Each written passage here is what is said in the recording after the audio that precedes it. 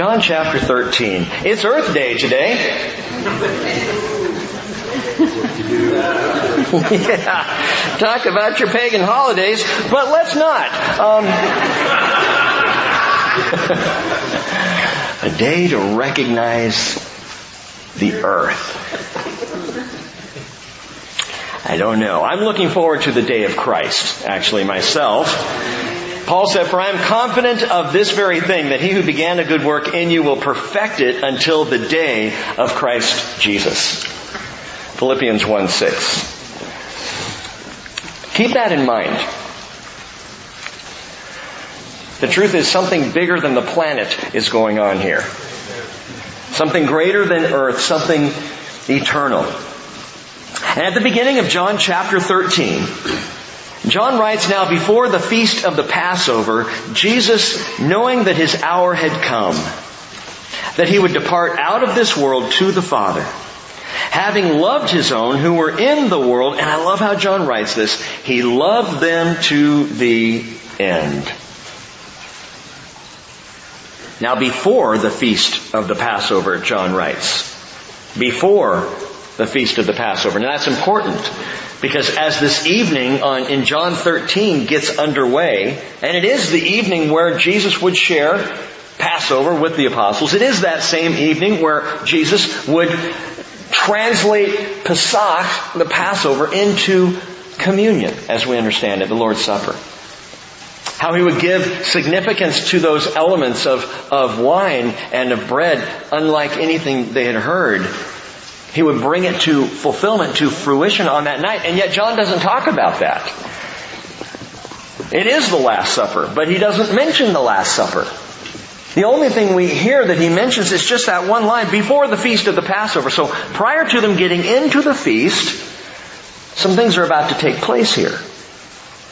Now, just for explanation, Leviticus 23 verse 5, the Lord said, "In the first month, on the 14th day of the month, at twilight is the Lord's Passover." That's the month of Nisan on the Jewish calendar. At twilight is the Lord's Passover. So when is twilight exact? It's not when the vampires come out. Twilight, Bein Ha-Arbayim, it means between the settings. Literally, twilight is between the settings. That is, between the settings of the sun. Twilight is not the rising of the moon. It's between the settings of the sun. So when the sun sets, that, according to Jewish thought, is twilight. And you know the Jewish day begins in the evening. Begins at twilight, the next day, as the sun begins going down. And so the rabbis would even say late afternoonish. So from late afternoon to late afternoon. That's between the settings of the sun, and the Passover was celebrated in that period of time, which explains to us how on one evening Jesus could share the Passover feast with his apostles, and yet on the next day be the Passover sacrifice, and it's still between the settings of the sun. Same day. And he, as the synoptic writers tell us, he looked forward to sharing this feast with the apostles. But what we call the Last Supper, that final Passover, shared by Jesus, the 12, and Leonardo da Vinci, apparently, he was there. I don't know how he got it. He had them pose for the painting.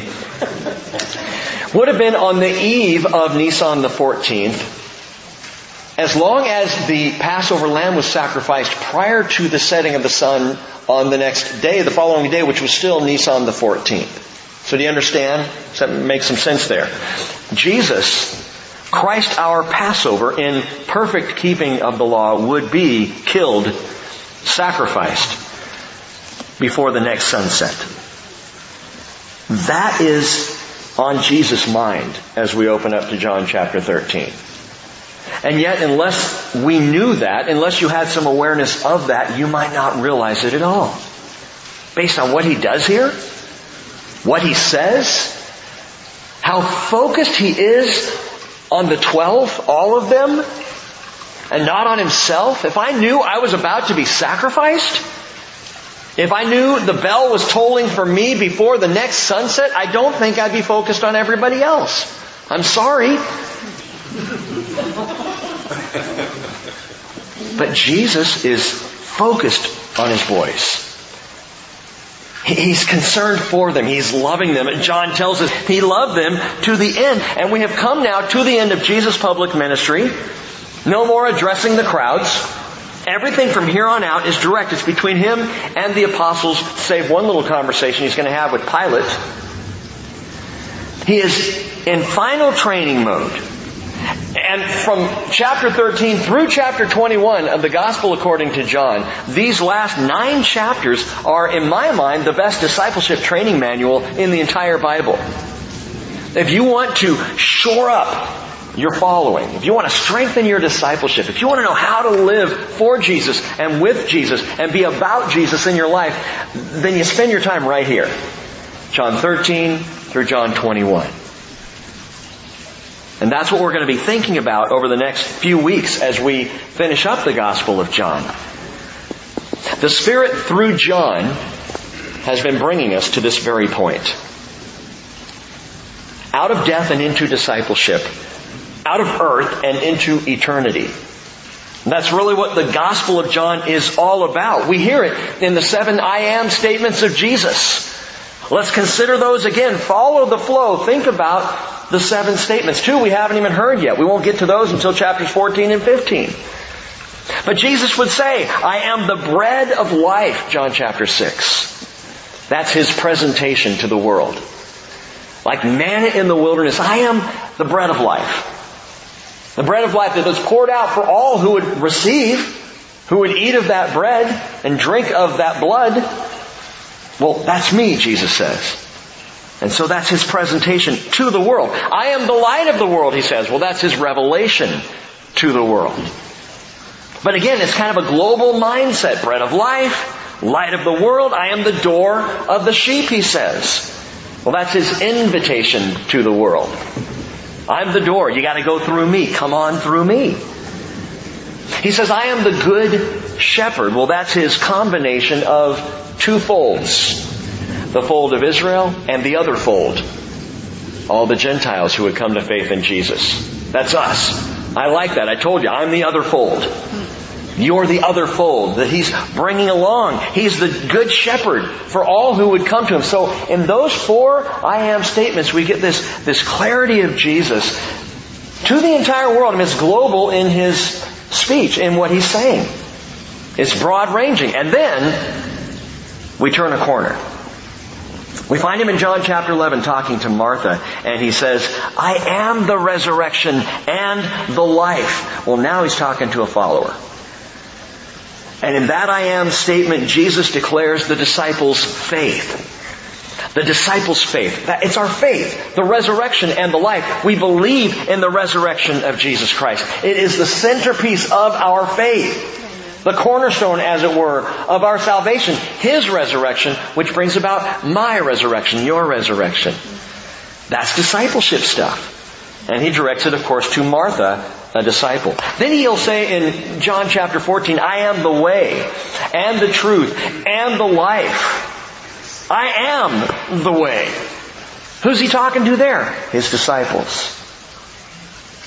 At that point, He's talking to the 11, one has left. So while I am the resurrection and the life is the disciples' faith, I am the way, the truth, and the life, well, that's the disciples' message. That's the gospel. That's the message that we as followers of Jesus carry. He is the way, He is the truth, He is the life. And no man comes to the Father yet but through Him. That's our message. Our faith is in the resurrection. Our message is that He is the one and only way. And then in John chapter 15, He will say, I am the true vine. Well, that's the disciples' power. I'm the vine. You're the branches. You want to do it right? Stay connected to me. You want strength for the journey? Stay connected to me. You want power for what I have called you to do? You got to be connected to me. You will not work it out. Glenn and I had a conversation earlier today about this. About, as we've talked about in here many times, the desire to stay simple and stay connected to Jesus. And as we talked back and forth, we were saying, one of the things that I am so thankful for in this fellowship is that we're allowed to ask the question, what if God was right? What if all I really have to do is seek first the kingdom and His righteousness, and all these things will be added to me? What if I really lived believing that? What if all we really did as a church was the apostles' teaching, the breaking of bread, prayer, and fellowship? Does that work? We keep thinking there are so many other ways that we have to make this thing work. We got to call in the experts. We got to go to the seminars. We got to read the books. We've got to do it like business. We got to have a business plan. What if you don't? What if you just pray instead of plan? What then? And I love that Jesus gives us the freedom in following Him just to come to Him, to be connected to Him. He is the vine, we are the branches. We'll get to that again in chapter 15. But as you watch this through these I am statements of Jesus, He begins by saying, I am to the world, and then He turns and starts to say, I am to His disciples. We see it in the 7 signs. And I know I've been over those several times too. I want to make sure you're getting this in the Gospel of John. 7 signs that you may believe. Water to wine, healing the nobleman's son, healing the lame man at the pool of Bethesda, feeding the 5,000, walking on water, healing the blind man, and raising Lazarus. The 7 signs which are signs for the non-believer. John gives these signs not to disciples so much, but to those who might become disciples, non-believers, to see who Jesus is, to receive this explanation of God. But now we're about to converge upon the greatest sign. That's in a class all by itself, not even listed among the other 7 signs. It stands alone, and that is the resurrection of Jesus Christ. And now, get this, the resurrection, that's the one for the believer. The other signs are for the non-believer, to consider God, to see how He works, to understand His power, to see that Jesus is the exact representation of the Father. But the resurrection of Christ Jesus Himself, that's the one that calls forth faith. If you confess with your mouth Jesus as Lord and believe in your heart that God raised Him from the dead, Paul writes, you will be saved. Romans 10:9. If you don't believe in the resurrection of Jesus Christ, then you really don't believe in Jesus. And if you don't believe in Jesus, who is the way, the truth, and the life, you will not get to the Father. Well, Jesus loved them to the end. Before the feast of Passover, knowing that His hour had come. That hour, as we've been watching throughout John, He's been saying, my hour is not yet, it's not yet time, it's not yet my hour, it's not yet my hour. Now it is. Knowing His hour had come, that He would depart out of this world to the Father, having loved His own who were in the world, and John knows that for a fact, He loved them to the end. And fellow disciples, He's still doing that. To the end. Telos in the Greek. Telos means achievement, fulfillment. To the fulfillment, to the consummation, you might say. He loved them to the very fulfillment of God's plan. And when John wrote that, it's amazing to me, telos, he uses that word. I think the Spirit was reminding John of exactly what Jesus said on the cross. John 19:30, He said, it is finished.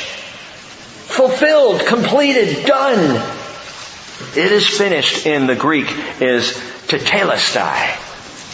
And tetelestai comes from the root word telos.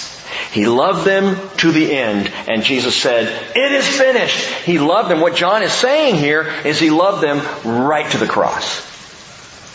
He loved them to the very end of His ministry. To the fulfillment. And that's especially poignant because we're about to see them do stupid stuff.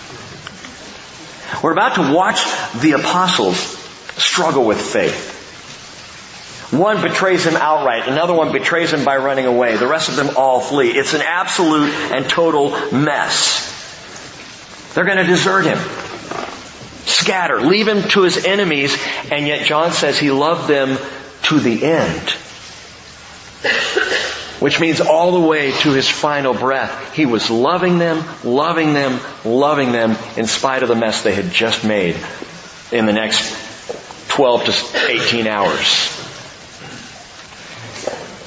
We've got to get that.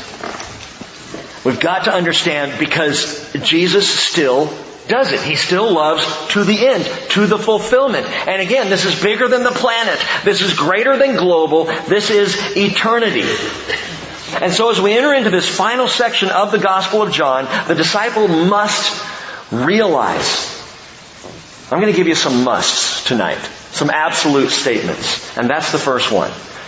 The disciple must realize he loves you to the end. You must realize he loves you to the end. He's going to explain how over the next few chapters that he continues to love us and will love us right up to the very end. Such is his love that he has determined to see you through. Are you having a hard time right now, tonight? Guess what? Jesus still loves you. Have you just done something that's abjectly disappointing in your life? Disappointing to yourself because you know it's got to be disappointing to Him? Guess what? He still loves you. Followers of Jesus, have we made a mess of things? Have we scattered? Have we betrayed? Have we fallen apart? Guess what? He still loves you. You must realize that. I think of all the things I'm going to tell you, all the must tonight, that's the most important. You must realize. Because if we don't realize His love, if we don't realize His faithfulness, we will burn out, bummed out on the treadmill of self-doubt. We'll fall apart. I see too many Christians falling apart for this simple reason. They have forgotten how much He loves them. And instead have focused themselves on how poorly they love Him. Yes, we're called to love Him, but the primary truth is He loves us. He loves us. He said in Matthew 28:20, I'm with you always, even to the very end of the age. He does not divorce us. He does not walk away from us. He does not leave us in the lurch. He loves us. My confidence, therefore, is not in me. It is not in the strength of my faithfulness. It is in Christ Jesus to the end. He loves me to the end. As the old hymn goes, my hope is built on nothing less than Jesus' blood and righteousness. To the end. The disciple must realize He loves to the end. And the next story graphically emphasizes this. Verse 2, during supper. The devil, already having put into the heart of Judas Iscariot, the son of Simon, to betray Him, Jesus, knowing that the Father had given all things into His hands, and that He had come forth from God and was going back to God, got up from supper, laid aside His garments, and taking a towel, He girded Himself.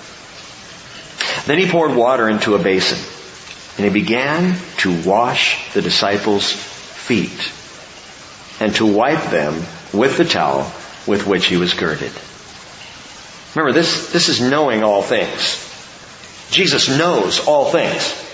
He knows what they're about to do. And He's washing their feet. So He came to Simon, verse 6. And He said to him, Peter said, Lord, do you wash my feet? And Jesus answered and said to him, what I do you do not realize now, but you will understand hereafter. Peter said, never shall you wash my feet. Dun, da, da.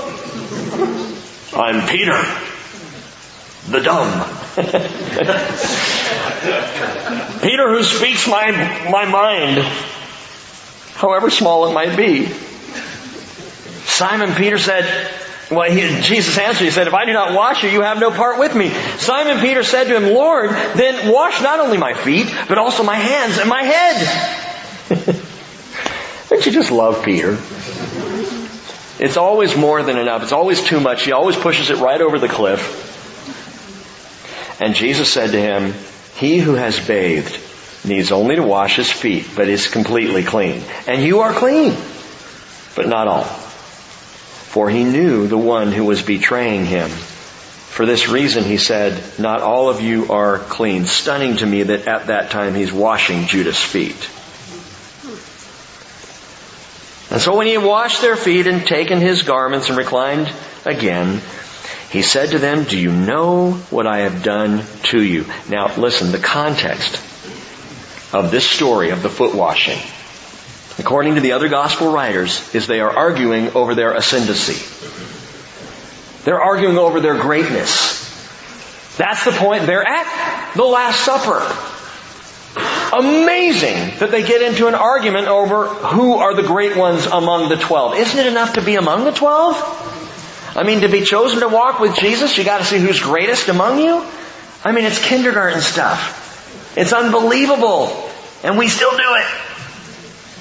And that's the background to Jesus pausing, girding himself with a towel, and beginning to just wash their feet. Clearly he understood in that moment words would not be enough to get their attention. He needed to show them. And before they came to know just how lame they truly were, Jesus redirects their thinking. He says in verse 13, you call me teacher and Lord, and you are right, for so I am. If I then, the Lord and the teacher, washed your feet, you also ought to wash one another's feet. For I gave you an example that you should also do as I did to you. Truly, truly, I say to you, a slave is not greater than his master, nor is one who is sent greater than the one who sent him. If you know these things, you're blessed if you do them. Now, we're going to come back to this whole story on Sunday. That's why I moved through it so quickly there. But tonight, I just want you to see one thing. Notice how Jesus owns his position among them. He's just washed their feet. He's just shown them a humility that is stunning even in their own eyes. They're taken aback by what he's doing. And then he says, you call me teacher and Lord, and you're right, for so I am. Let's be clear, boys. I who just washed your feet am your Lord. I am the teacher. I am rabbi and master. There's no question as to the absolute authority of Jesus Christ. And my friends, among his followers, there must never be any question about the authority of Jesus. I've gotten more bold about this over the years. That is the deity of Christ, the divine nature of Jesus, who he is, and his right to complete and total authority over all things created, over all things made. He is the Lord. He is the Master. And we got to know that. And not lower him on the rung of the Trinity, if there were one. A rung, that is. Matthew 23 verse 8, Jesus said, do not be called rabbi, for one is your teacher, and you are all brothers. Do not call anyone on earth your father, for one is your father. He's not saying Abba there, he's saying Pater. Don't give anyone the title, for one is your father, he who is in heaven. Do not be called leaders, for one is your leader, that is Christ. Second thing to note, the disciple must resign. The disciple must resign. Resign from what? Resign from authority over your life. It's time to turn in our resignations, gang. I am not the boss of me. I am not in charge of my life, neither are you. Now, we like to think we are. And people in the world strive to be master of my castle. But you're not. I'm not. We're servants of one thing or another, slaves of sin or slaves of righteousness, but we're not masters of anything. It's a facade. And so we are called by the Lord, by his word, to resign from that.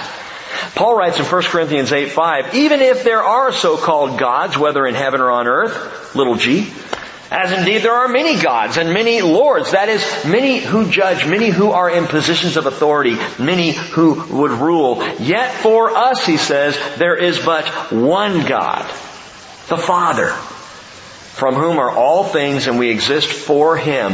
One Lord, Jesus Christ, by whom are all things and we exist through him.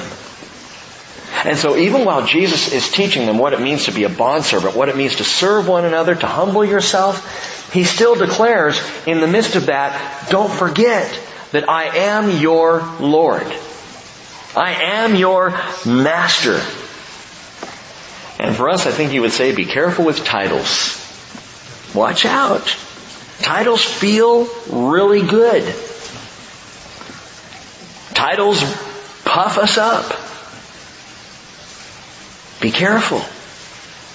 And I would appreciate it if you would just call me Rick. I answer to that. It's so funny when kids come over to play with my kids and they call me Pastor Rick in my own home. I don't even know what to do with that.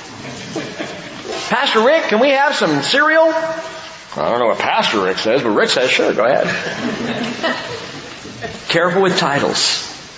At our very best, all we can do is imitate Him, who is Lord and King. Well, verse 18, so Jesus says, I do not speak of all of you.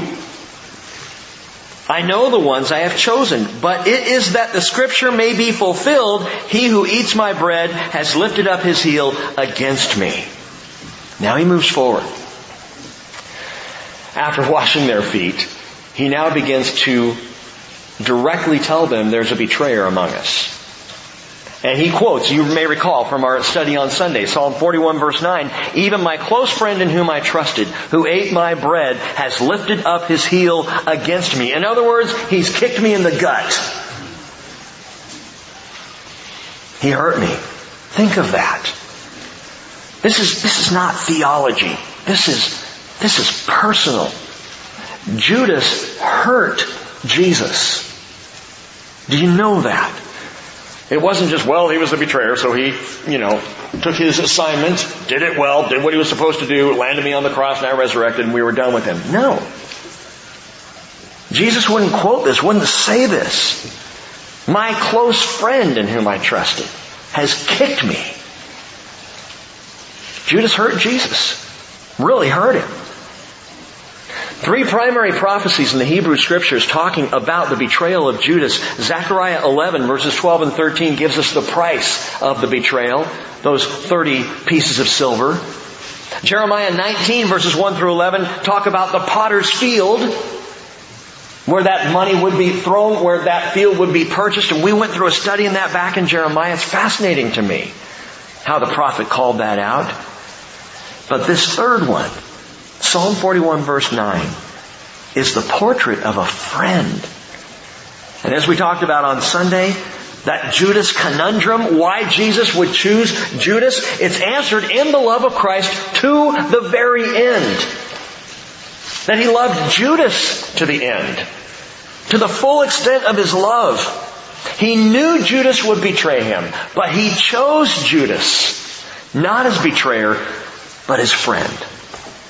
He offered Judas, the betrayer, the son of perdition, the son of waste. He offered him the hand of friendship. That's what Jesus was doing in choosing Jesus among the apostles. And again, we covered this, but I don't want you to miss this or misunderstand. The reason that Judas was called in among the apostles was to give him every chance to know the love of Christ. Every chance not to betray Him. Every opportunity to know Jesus and to fall in love with Jesus.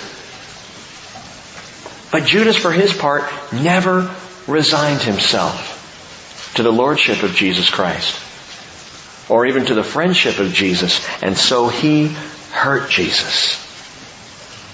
Verse 19, from now on, I am telling you before it comes to pass, so that when it does occur, you may believe that I am. He doesn't say I am He. He says, you may believe, ego eimi. You may believe that I am. I'm telling you this now. I'm explaining this betrayal before it happens so that you will know. What does this tell us? It tells us Jesus is no victim. Jesus didn't fall prey to Judas' schemes. He was not caught off guard. He's not the victim. He is the victor. And a couple of things here that stuns me. This will cause two things to happen among the disciples after the fact. Jesus saying, I'm telling you this now so that later, so that afterward, so that when it comes to pass, you may believe that I am. Well, what does that mean? It means they will have realization of His divine authority. That after the betrayal, they would look back and see Judas in that, see what took place, and realize, and Jesus knew it all along. He told us before it happened. He explained it to us ahead of time. And so the apostles would have realization of His divine authority. As Psalm 98 verse 1 says, "Oh, sing to the Lord a new song. He has done wonderful things. His right hand and His holy arm have gained the victory for Him." And John would make sure that you don't miss this in these last chapters of the Gospel of John, that Jesus is in complete control. He even calls out the betrayer. Every step along the way, Jesus is the circus master over all this insanity. He's the one directing each moment and causing each thing to happen. He never gives that authority up. In complete submission to the Father, He has total authority over His crucifixion. And it's amazing. And He sees this in Judas. He calls it out. So that after the fact, they will have realization of His divine authority. But there's something else that I believe they would gain because Jesus took the time to tell them ahead of time. And that is emancipation from bitterness toward Judas. By telling them ahead, by indicating that He knew and this was part of the deal, He would free them from malice toward Judas, anger, bitterness, hatred. This was my call, Jesus might say. And so as John and the other evangelists refer to Judas, talk about the betrayal, you'll notice there is no malice in any of their language. They don't write Judas the jerk. Judas that pagan, heathen, no good, no account, killer of our... They never say that. They report as it happened without any malice. Who has betrayed you? And pause for a moment and think about that. Who's turned on you? Who has hurt you in your life? Is there someone for whom you right now, tonight, still harbor bitterness?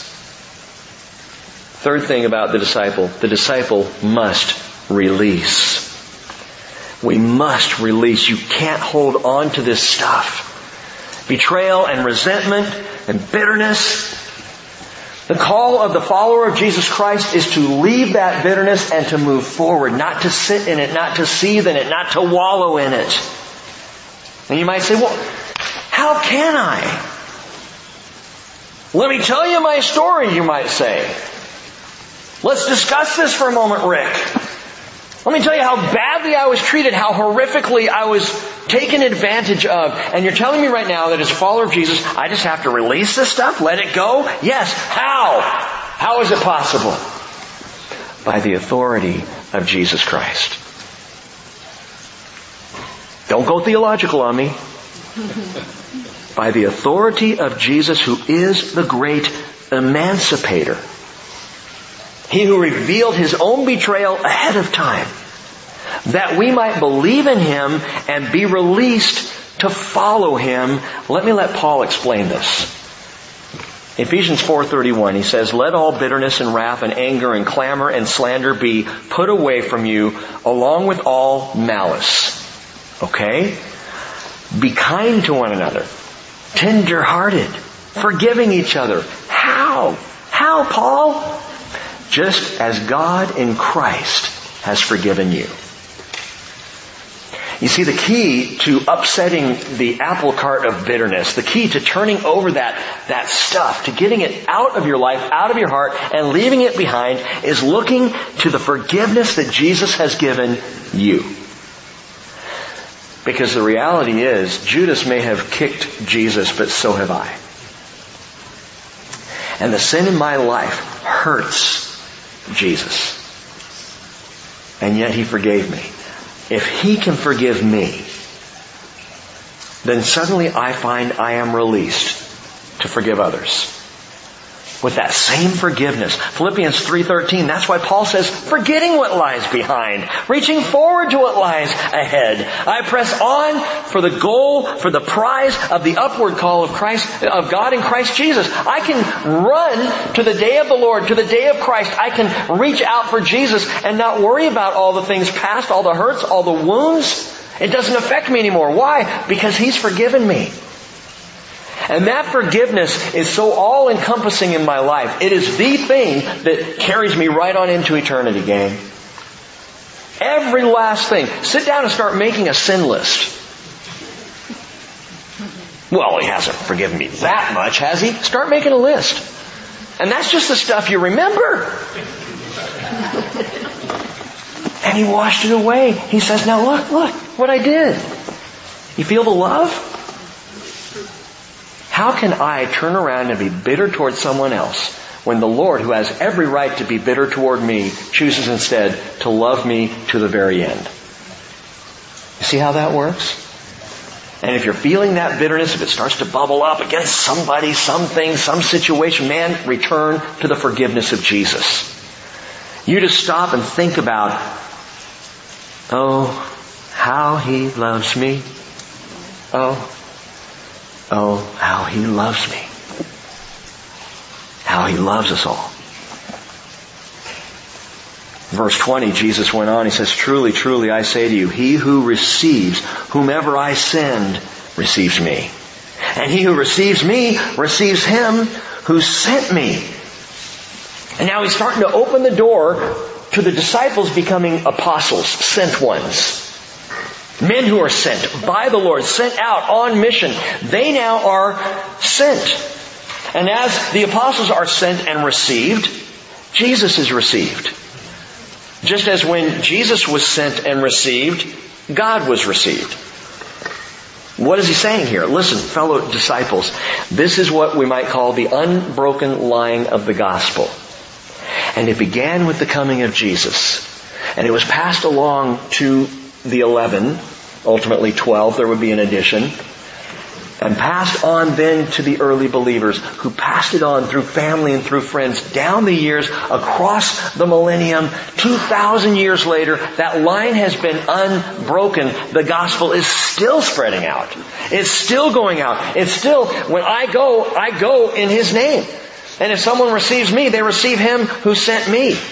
In the same way Jesus says, as you have received me who was sent, you receive God because you received me. The unbroken line. You bear that line. I carry that line forward in my life, which tells me, number 4, are we on the 4th one? I think so. The disciple must represent. The disciple must represent, because once I become a follower of Jesus Christ, it is no longer my name that I represent, it's His. It's no longer my reputation at stake, it's His. Luke 10:16, the one who listens to you listens to me. The one who rejects you rejects me, and he who rejects me rejects the one who sent me. I read that, and I mean, this is one of those moments for me where I kind of shudder in my office chair. Where I shake in my boots. He who receives whomever I send receives me.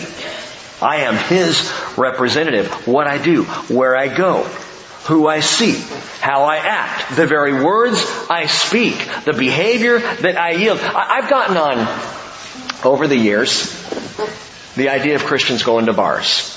Even for a hamburger. And I know there are a couple of places. There's one down in Coupeville, there's one in Anacortes, there's one in Oak Harbor. Bars that just make the best food. Good stuff. I mean, man, the hamburgers and fries at this place, that place, or the other. Don't worry, I'm not going to name them tonight. Oh, I could. Man, but the food's so good, Rick, so we go there for lunch. It's great. Hey, fantastic. So you go there for lunch. My opinion, and this is just my opinion, and you feel free to completely disagree and walk out of here saying Rick is for the most part an idiot. That's okay. But I wouldn't go in there if Jesus wouldn't go in there. And I really do struggle with that. There was a place, our staff was going to go out to lunch together today. We ended up having lunch in because we couldn't find anywhere we could go. There was a place we were going to go, and we stopped and thought about it and went, wait a minute though. After 9, that place just turns into a bar. That's all it is. Oh, Rick, come on. What's the problem with a bar? You get on this alcohol thing. There are other sins, you know. You just admitted that was a sin. What's the big deal? Where I go has a direct reflection on Jesus Christ. If I'm going to claim that I belong to Him, if I'm His disciple, where I go, I'm representing. I am, as Paul said, an ambassador of Christ. As though God were making an appeal through us, we beg you on behalf of Christ, be reconciled to God. And if I am truly an ambassador of Christ, and we're back to what I said before, what if we just did what Jesus said? What if we really lived out what Scripture teaches us? What if I truly accepted the role of ambassador? How would that affect where I go and what I do? How would that change some of my decisions through the week? I mean, it's tough stuff, but it's real life, gang. And it's the appeal of Jesus to this world. He has chosen, His wisdom, not mine, He has chosen to appeal to the world through His people. How do we reflect who Jesus is? We're His ambassadors, carrying the lion of the gospel. Verse 21, and when Jesus had said this, He became troubled in spirit, and testified and said, truly, truly I say to you, that one of you will betray me. The disciples began looking at one another, at a loss to know of which one He was speaking. And there was reclining on Jesus' bosom one of His disciples whom Jesus loved, probably John. We talked about that a bit on Sunday. You know how they're seated on those pillows around that triangular table of sorts, or perhaps a U-shaped table called a triclinium. 3 sides to it, and you would sit around the sides, low to the ground, leaning on your left arm, eating with your right hand, and everyone's leaning left, which means, by the way, that your feet would be right in someone's face. No wonder Jesus washed their feet.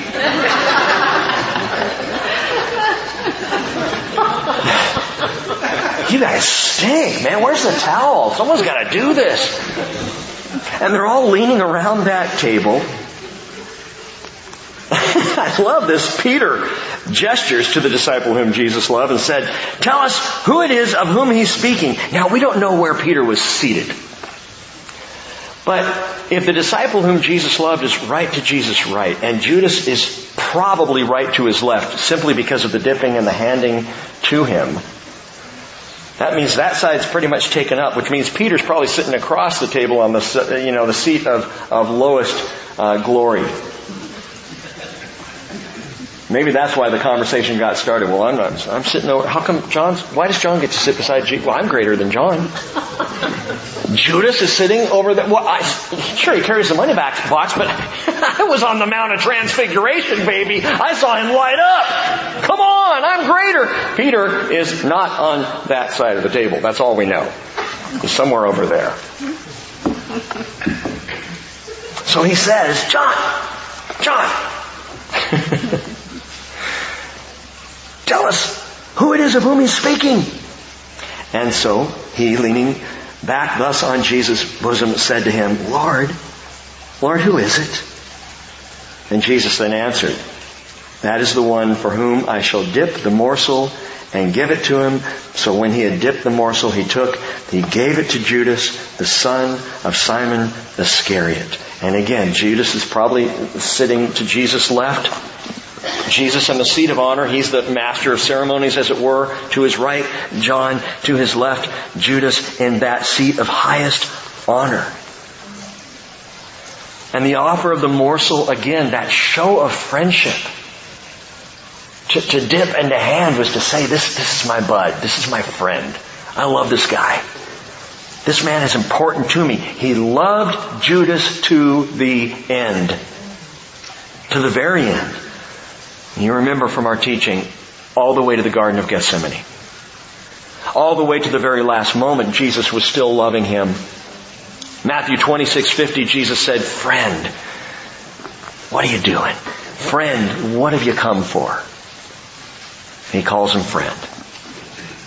Verse 27, after the morsel, Satan then entered into him. And therefore Jesus said to him, what you do, do quickly. And as we pointed out, Satan possessed Judas. But notice who it is who's giving the command. It's Jesus.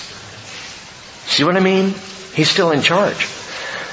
The devil himself has just invaded the spirit of Judas. He has just taken over Judas. And the devil doesn't say, come on, let's go, let's get him. No, Jesus says, now, what you do quickly. He dispatches Judas on the route of betrayal, and it is under the authority and the control of Jesus Christ. He is in full control of the moment. Verse 28. Now no one of those reclining at the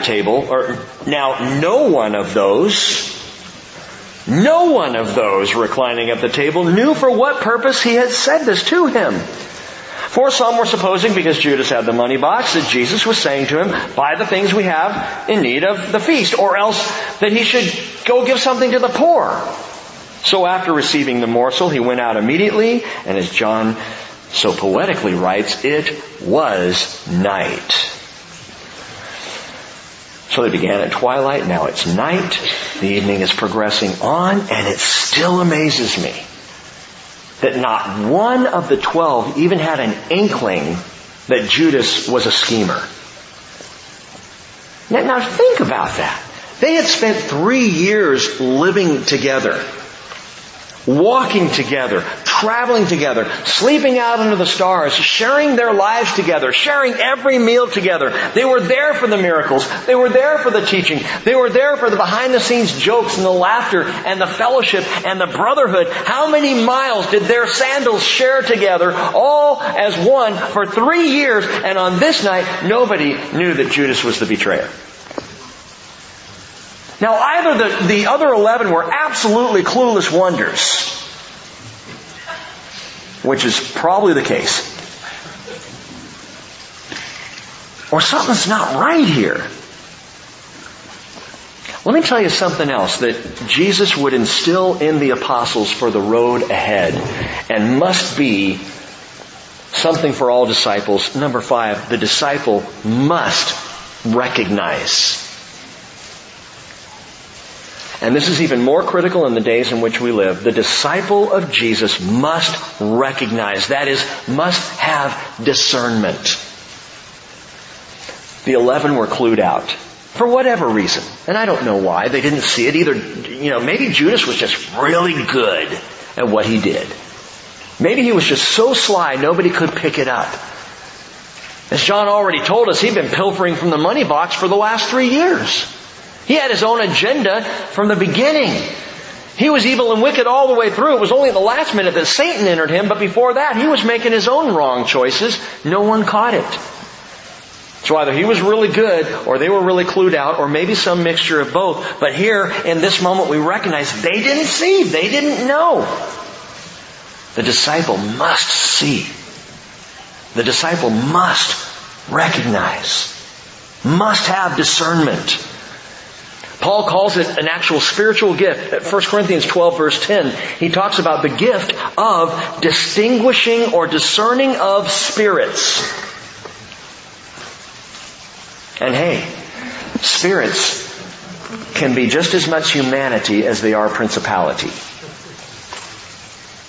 When he says discerning, distinguishing spirits, that means sometimes you distinguish what someone's doing, what someone's thinking, what's going on. You parents, pray this prayer. Lord, entrap my child in anything they're doing wrong.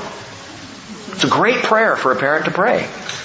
Lord, I pray my son or daughter will get caught early on and get caught a lot, so they'll realize that making those choices are wrong choices. I pray for discernment as a dad to know when my kids are up to something. And I catch Naomi at it all the time. She's a sneaker. Came out the other night. She's sitting behind the counter, which from my bedroom door, when you walk out my bedroom door, you can look across the room, and the kitchen is just over there, and the counter is there. And I see her. She's got something, but as I come walking out, it's like this. She's looking around. What you got there, Naomi? Bottle of root beer. Root beer? We're a healthy family. I don't even know how that got in the house. Probably her mother. Distinguishing spirits, discerning spirits is not just discerning spirits in the heavenly places. Not just being aware when something is not right, when something evil is afoot, when there is a principality nearby, when there are demons present. Yeah, we need to discern those things. But discerning spirits means discerning among brothers and sisters and discerning in the world what's going on. It's walking with wisdom. It's being shrewd as a follower of Jesus Christ. The disciple must recognize, must develop discernment. If you are not a discerning person, pray for it. I've told you before, that's my number one prayer, is that I would have the gift of discernment. More than any other gift, I seek the gift of discernment. I want to know what's going on. And not to be paranoid or have malice or bitterness, but to be wise in these last days. Paul said in Acts chapter 20, verse 29, I know that after my departure, savage wolves will come in among you, not sparing the flock. And from among your own selves, men will arise, speaking perverse things to draw away the disciples after them. Therefore, Paul says, be on the alert. He's talking to the elders in Ephesus. He says, be wise, keep your eyes open, be discerning. Because there are wolves that will make their way in and among the flock. Jude, I've told you before, sits down to write his letter. And he says, Beloved, while I was making every effort to write you about our common salvation, I felt the necessity to write you appealing that you contend earnestly for the faith which was once for all handed down to the saints. Jude had one idea. The Spirit said, no, I want you to write about this. And so contained in that one chapter letter of Jude, we have an amazing description of things that we must be discerning about.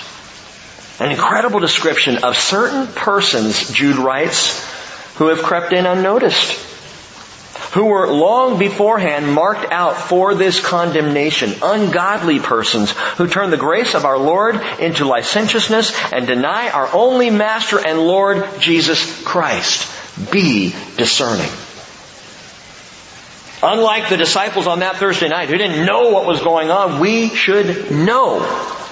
Well, Rick, if they can't recognize the dark heart of Judas, how can we fare any better? We have two things they did not have. We have the indwelling Spirit of God. They did not at this point. It would be after the resurrection when Jesus would breathe on them and say, receive my Spirit. From that point forward, they would have a new level of discernment that they would not have otherwise. You have that in Jesus. The indwelling Spirit. And we have something else they didn't have. The completed Word of God. We have the whole counsel of the Word of God. The whole gospel.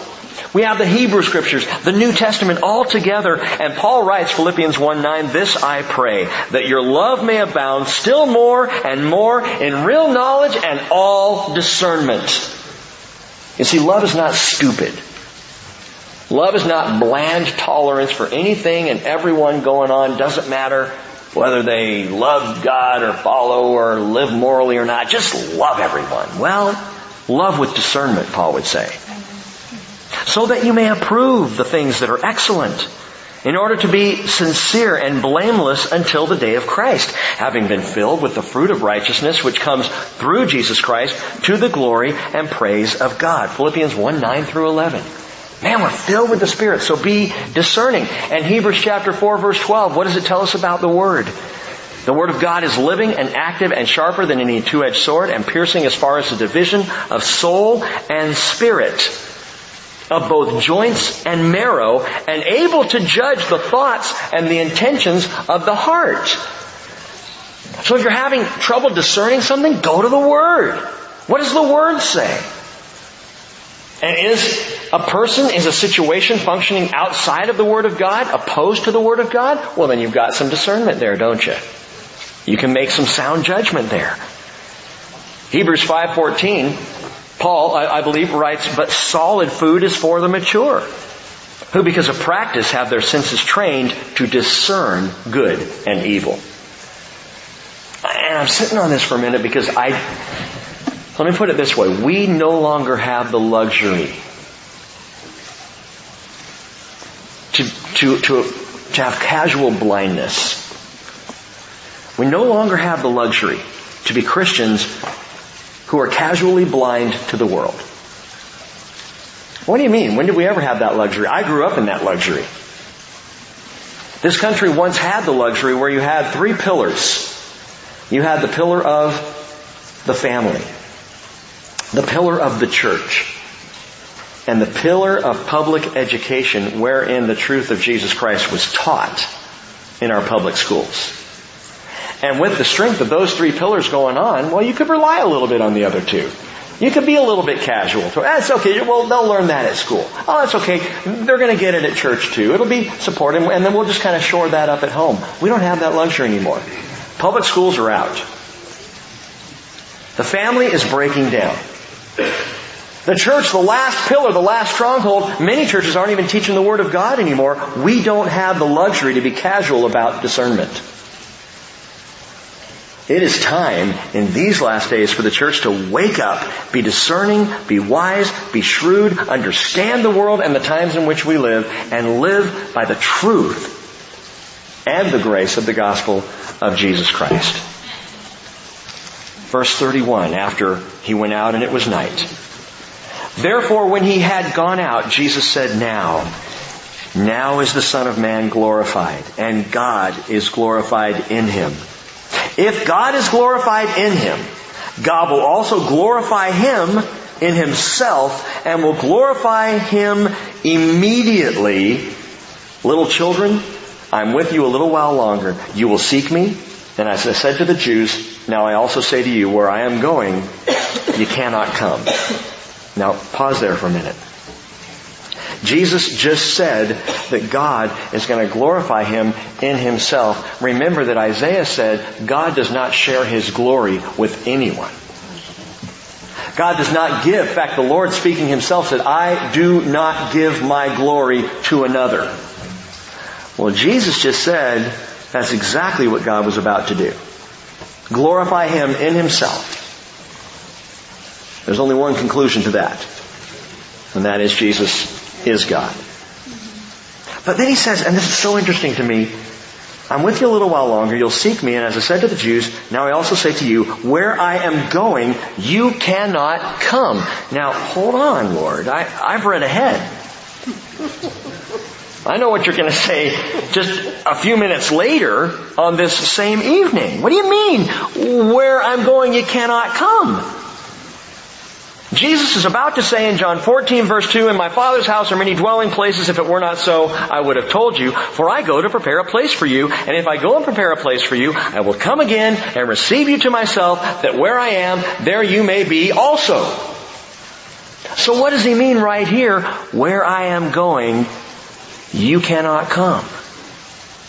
Some might say crucifixion, to which I would say,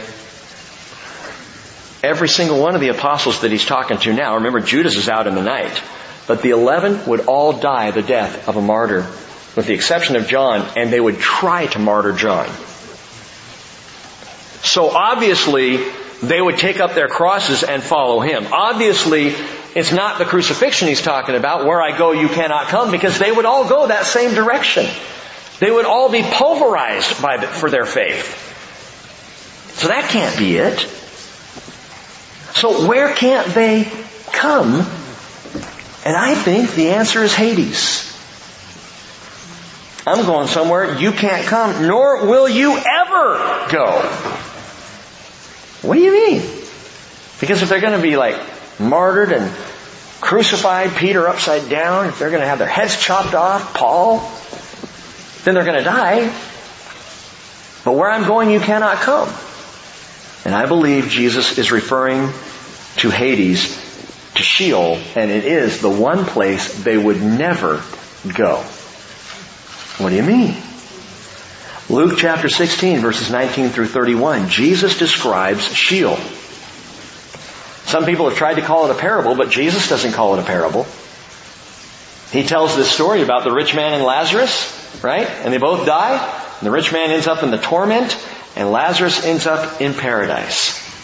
And Jesus describes this and gives this, I believe, revelation, again, that he does not call a parable.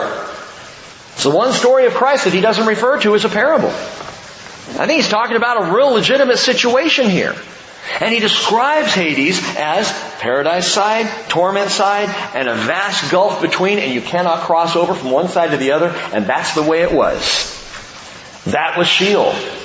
And those who died with faith in God prior to the cross, they would go to Sheol, paradise, to await the redemption that could only come by the crucifixion.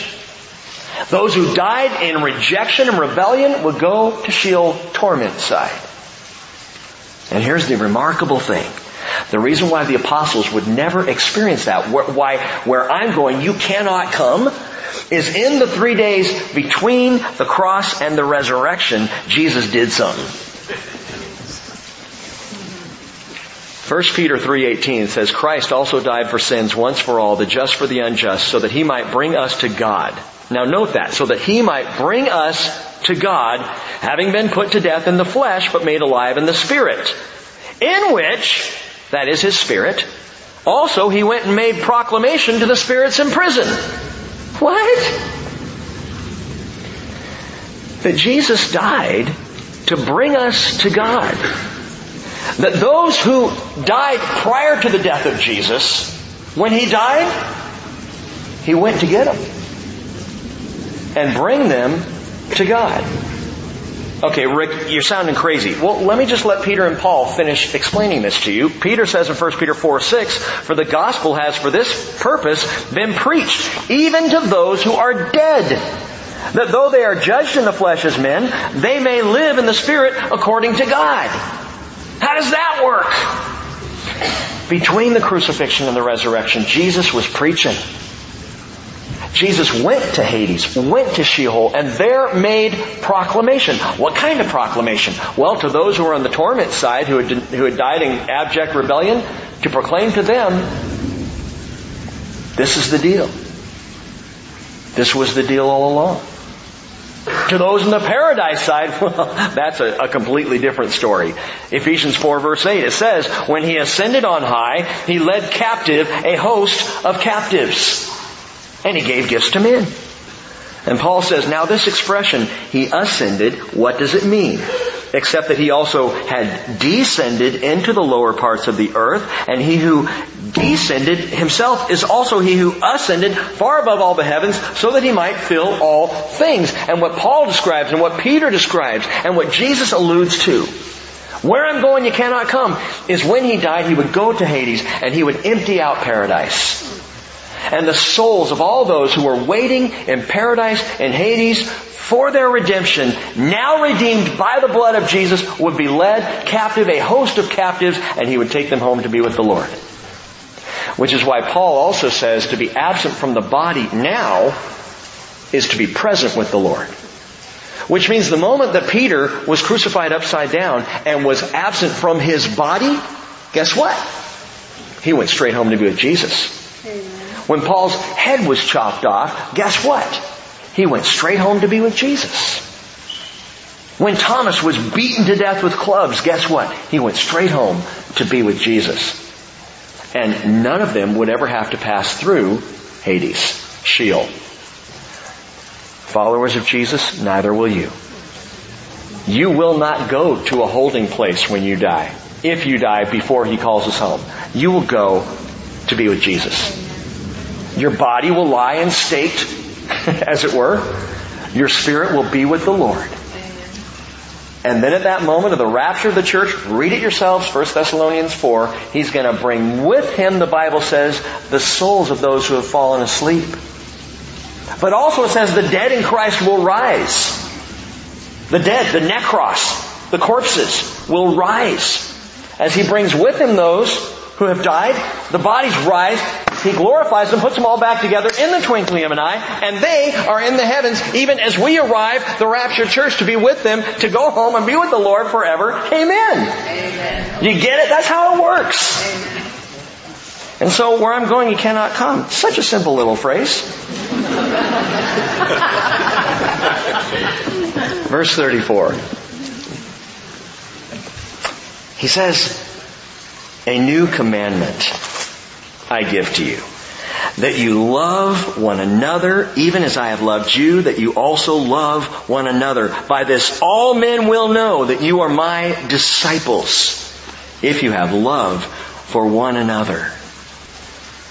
Put this all together, my friends. The disciple must realize the love of Christ. The disciple must resign our own authority, release all bitterness, represent Jesus, recognize that is discern good and evil in these last days. And number 6, the disciple must really, really, really love. Really love. Jesus says it's a new commandment. Why?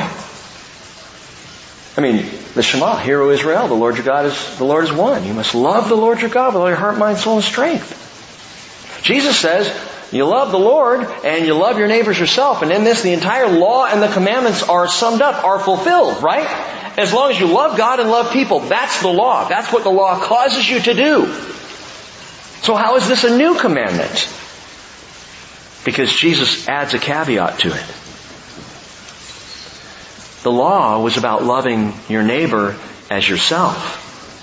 Jesus here says, love one another as I have loved you. What does that mean? It means love your neighbor more than yourself. It means being willing to sacrifice yourself for your neighbor because that's how He loved us. That is a love that goes beyond any commanded love of the Hebrew Scriptures. A love that is so absolutely stunning. That is the love, listen, that is the measure of the depth of my discipleship. The degree to which I love other people is the measure of the depth of my discipleship. Remember the phrase? I hate this one. I'm going to say it. You only love God as much as the person you love the least. And He says, this is what I want you to do. This is my commandment, the new commandment. You love as I have loved you. And just a chapter over, in chapter 15, He will repeat it. Verse 12, this is my commandment, that you love one another just as I have loved you. Greater love has no one than this, that one laid down his life for his friends. That's how much I want you to love, Jesus says.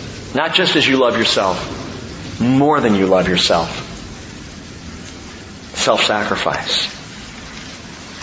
Verse 38.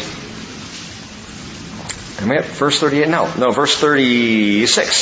So Simon Peter said to Him, Lord, where are you going?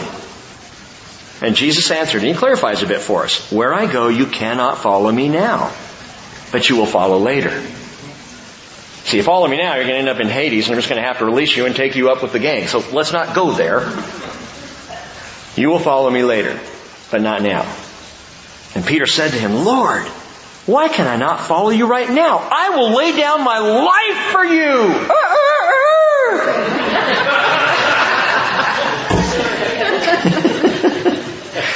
And Jesus said, will you lay down your life for me?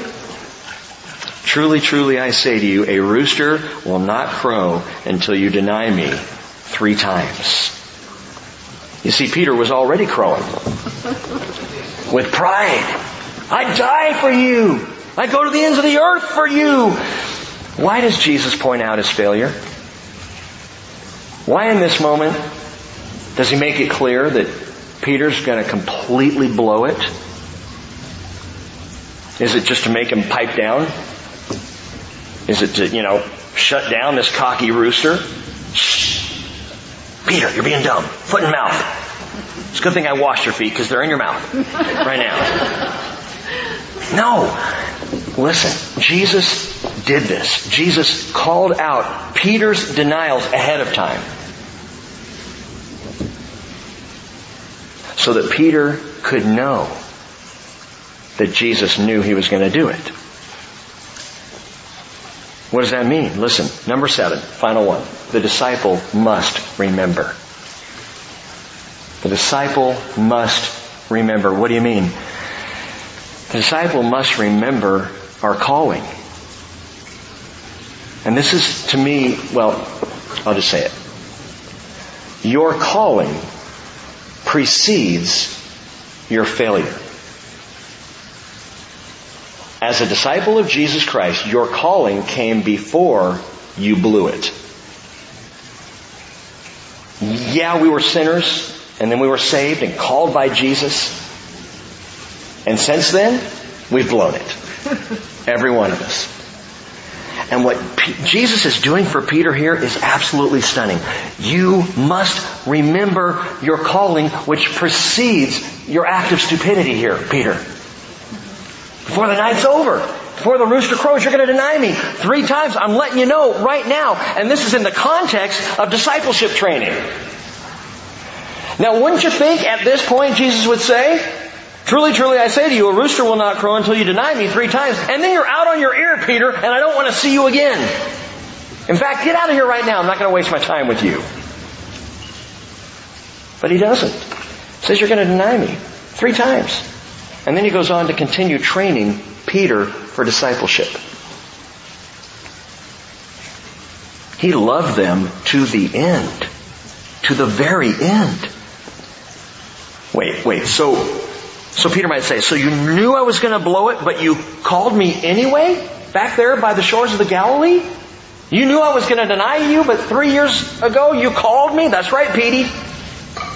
Sure did. Don't forget it. I called you first. 1 Corinthians 1:26, Paul says, consider your calling, brethren, and I would add cisterns, that there were not many wise according to the flesh, not many mighty, not many noble, but God has chosen the foolish things of the world to shame the wise, the weak things of the world to shame the things which are strong. Further down, Paul says, by His doing you are in Christ Jesus, who became to us wisdom from God and righteousness and sanctification and redemption, so that just as it is written, let him who boasts, boast in the Lord. Jesus might say, remember the keys to the kingdom, Peter? Remember I gave those to you? Remember when I called you by the sea?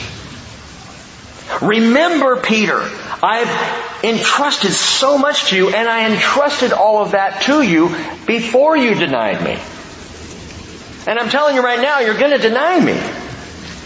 In Luke 22, verse 31, Jesus says, Simon, Simon, behold, Satan has demanded to sift you like wheat.